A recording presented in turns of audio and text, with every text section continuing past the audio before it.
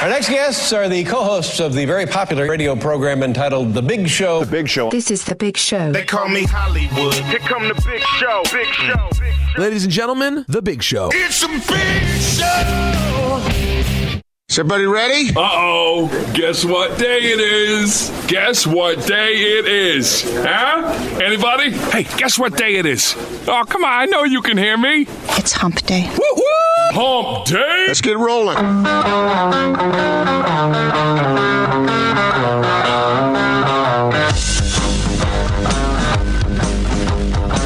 This is The Big Show on 97.5 1280 The Zone and The Zone Sports Network.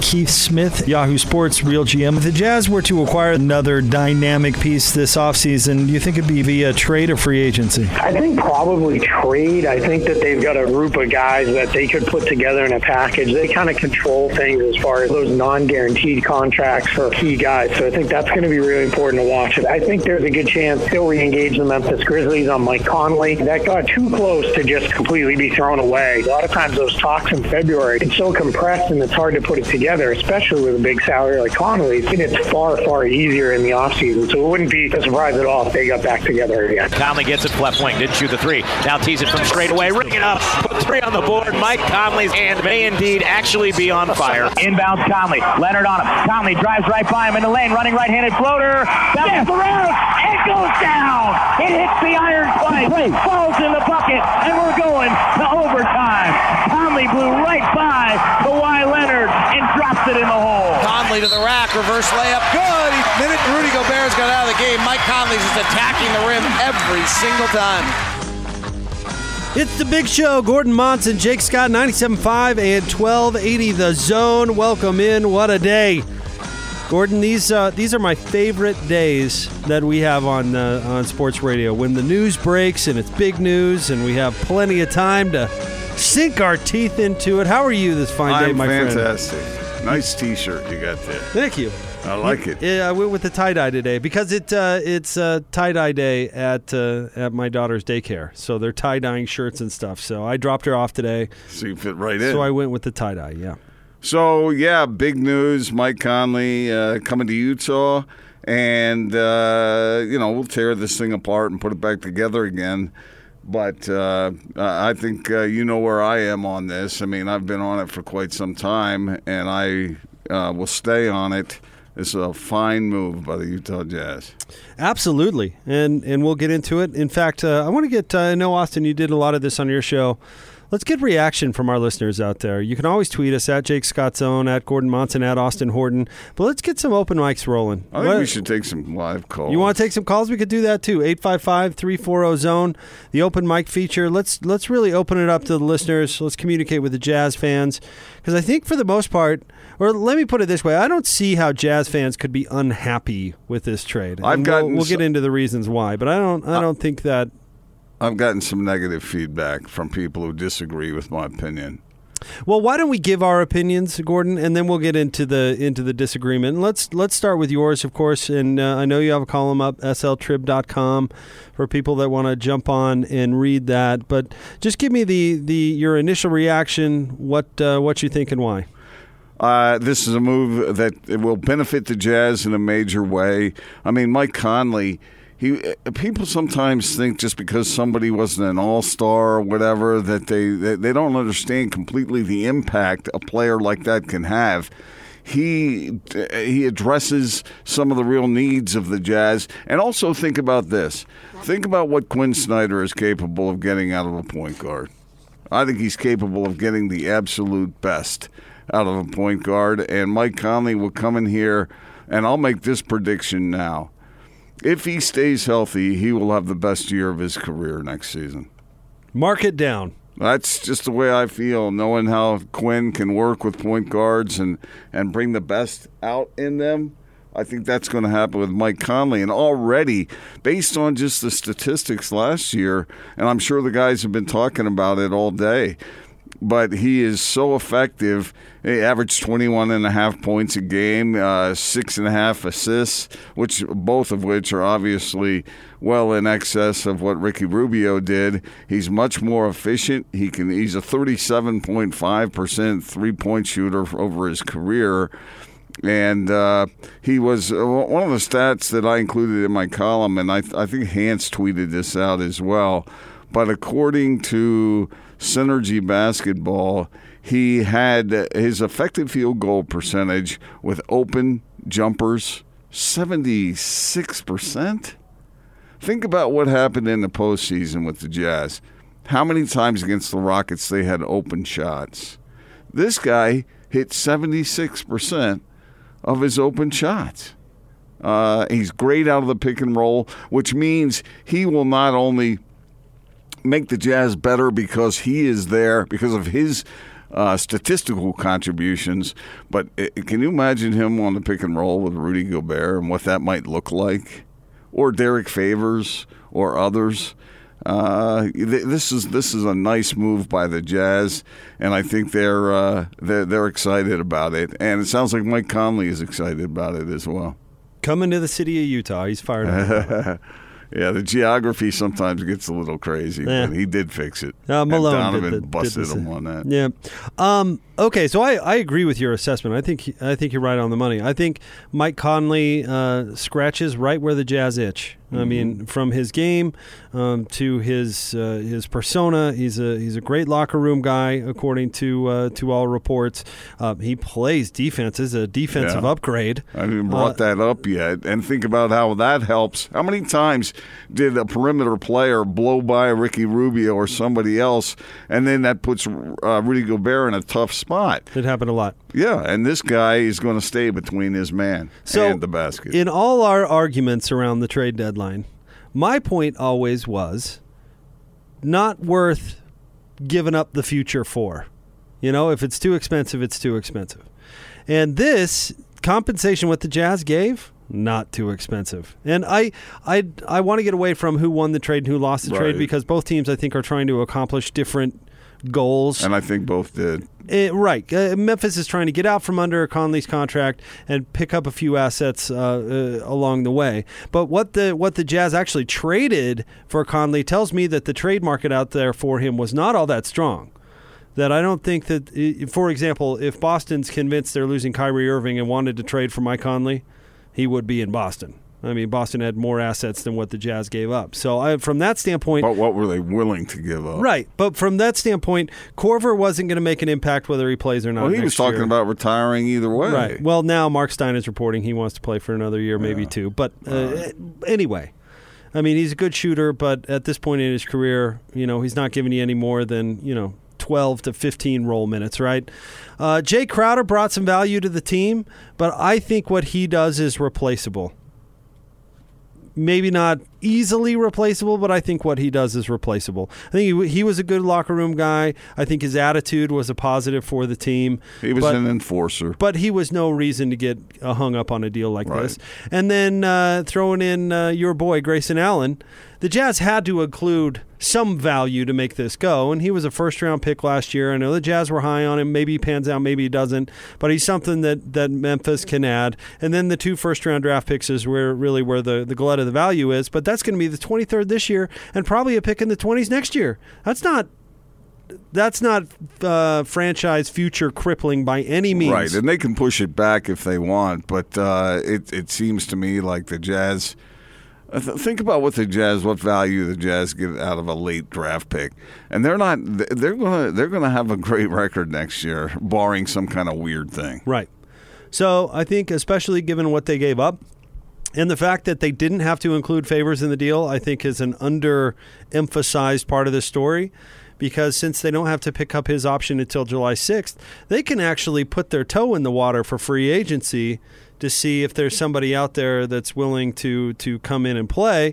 And if it doesn't happen, they just pick up Fave's option, and they have no problem moving forward with that. Austin and I did a little math today before the show.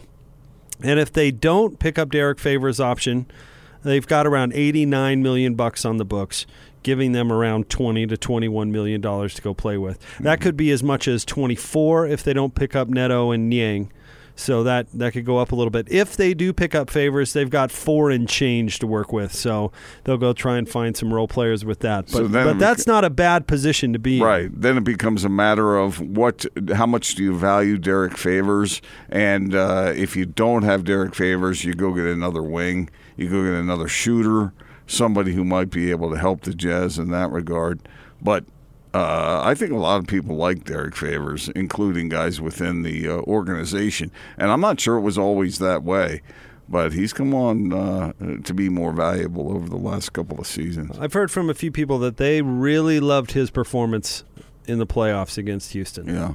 That really left an impression on folks in the front office and the coaching staff. And let's go back to Mike Conley now. Now Mike Conley can set Derek Favors up in ways that he wasn't always set up before. I'm not saying that Ricky Rubio was any kind of slouch or anything like that, but this guy's better at setting up his teammates. And these guys like Derek Favors will benefit from it. Not only that, but you and I talked a lot last year about turnovers. And I know that we talked with Dennis Lindsay about this, and apparently there is some disagreement amongst basketball experts about how important that statistic is. But Ricky Rubio he averaged nearly one full turnover more than Mike Conley did last year. And that might not seem like a lot, but on an important possession, that's pretty important. And you know, as far as I always said that Ricky Rubio played basketball like a soccer player, and sometimes possession is lost and is not necessarily valued every time down the field. But I thought at times he was too sloppy with the ball. This guy isn't. Well, he's a better player than Ricky Rubio. I don't think anybody would debate that too much. I know Ricky Rubio was also quite popular around here amongst the fans and the community, and I certainly get that. But Mike Conley is a much better player on both sides of the ball. And here's the key: if we want to include Favors in the conversation, is they can get away more with playing Derek at the power forward because they'll have 3 other shooters on the floor. The problem with Derek at the 4 over the past couple of years is that you've got Joe and you've got Donovan as shooters, but then you don't have any other shooters. So the lane is clogged and the floor doesn't spread, and the point guard can go under every single pick. And I think the point you were making earlier about shot creation is a big, big deal, because now you've got Donovan Mitchell who can do that. Mike Conley can do that all day long. So that was a real weak spot for the Jazz in previous years. And maybe most importantly, and here's my counter argument, and I'm interested to hear the feedback you're getting on your column, but the people who are barking about $32.5 million. Listen, Mike Conley's contract actually fits in perfectly with where the Jazz are at as far as progression as a franchise goes. They have 2 years to take advantage of Donovan Mitchell being on his rookie deal and Rudy Gobert not being on a Supermax extension. They have 2 years to take advantage of that. And Mike Conley's getting paid for the next 2 years. So when his money comes off the books, that's when you make the decision about how much you're going to pay Rudy and Donovan, and then you see where you're at going forward. But as of right now, that salary, while it is high, does not have a detrimental effect on the Jazz salary situation. Their books are still quite clean. They can afford to absorb that salary. So if you're freaking out about the $30 million, don't. One, because he might be worth close to that. I don't know if anybody's worth that, but he might be worth close to that. And 2, it doesn't damage their flexibility, really.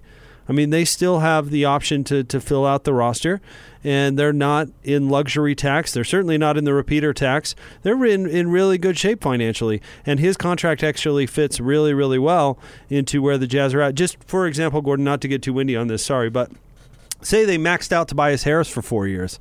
Well, you've got some really difficult financial issues in 2 years if that were the case. Mm-hmm. I mean, you'd have to basically strip down the rest of the roster more likely, or move one of your top 3 guys, or really be deep into the repeater tax eventually. So I mean, it would make for a difficult circumstance. So 2 years is actually perfect. Essentially, what it suggests is that the fit was not only good on the court, but it was all the way around. It works for the Jazz. Yep. It works. And they get that third piece. They get another score. I mean, that's exactly what they needed. So Donovan, if he doesn't score 35 a night in the playoffs, they can still have a chance to win a series. The other concern with Mike Conley that people have brought up is the injury situation. And I went back and looked at his career records. He's only played in all 82 games once in his 12-year career. But, Jake, you look at the other years, he plays in most of the games. He's only had 1 year when he didn't, and that was 2 years ago when he only played in 12 games. But you look at the other years. Last year, 70 games he played in. The year before the 12-game season, 69. The year before, 56. The year before, 70. The year before, 73. The year before, 80. The year before, 62. The year before, 81. And then 80, and then 82. And his rookie season, 53. So it's not – I mean, yeah, he does get injured sometimes, as do a lot of players. But in most cases – they don't lose him for the majority of the season. So that's I think that's when you say somebody you got to watch out for injuries and whatnot. I don't think that necessarily you can't throw a blanket over it is what I'm saying. You know, I mean he usually plays a whole lot more than he doesn't. Well, I would say brace yourself for a lot of NBA players to play, 60 to 65 games a year. I think that's going to become more and more of a trend as things go along. I mean, we saw what happened with Kawhi Leonard, so load management is certainly going to become much more of a thing. But yeah, I'm with you, and you can't, like we talked about yesterday, or I guess it was 2 days ago. You can't be too paranoid about that sort of thing. You've got to realize, accept it as a reality, that something could happen, but you can't let that paralyze you from making a move that could really benefit your team. Jake, you have to be careful not to overreact to these situations. But in my opinion, Jazz fans should be really excited to be a Jazz fan today. The Jazz just moved closer to a real opportunity to win a title. Yep. And I'm not predicting that they're going to win a title, but they certainly now have the talent, especially if Donovan Mitchell continues to if you look at his stats, the way he contributed to the Jazz last year over the second half of the season, if he continues on that arc, he's going to get better. And as now they've got Mike Conley, you put this thing together. This is a team that's a real threat in the West, especially now with an open window there that people didn't expect to have be that way. And from what I've always felt this. You know that I always thought it was a good move to get him. But this move is being almost universally praised by basketball experts. There are some people who said Mike Conley's past his prime. I disagree. He's not past his prime. He's on the back part of it, but he's not past it. Yeah, but he's still playing well. And you wait and see. If he stays healthy, he's going to have a terrific year next year. And I know there's usually an acclimation period and whatnot, but this guy is a respected veteran who is going to be able to figure out and recognize and work with Quinn Snyder to have this Jazz offense be what it wasn't a year ago. And they're going to be the best defensive team in the league next year. All right, we'll have more of the Big Show straight ahead. Breaking down the Conley trade, 97.5 and 1280 The Zone.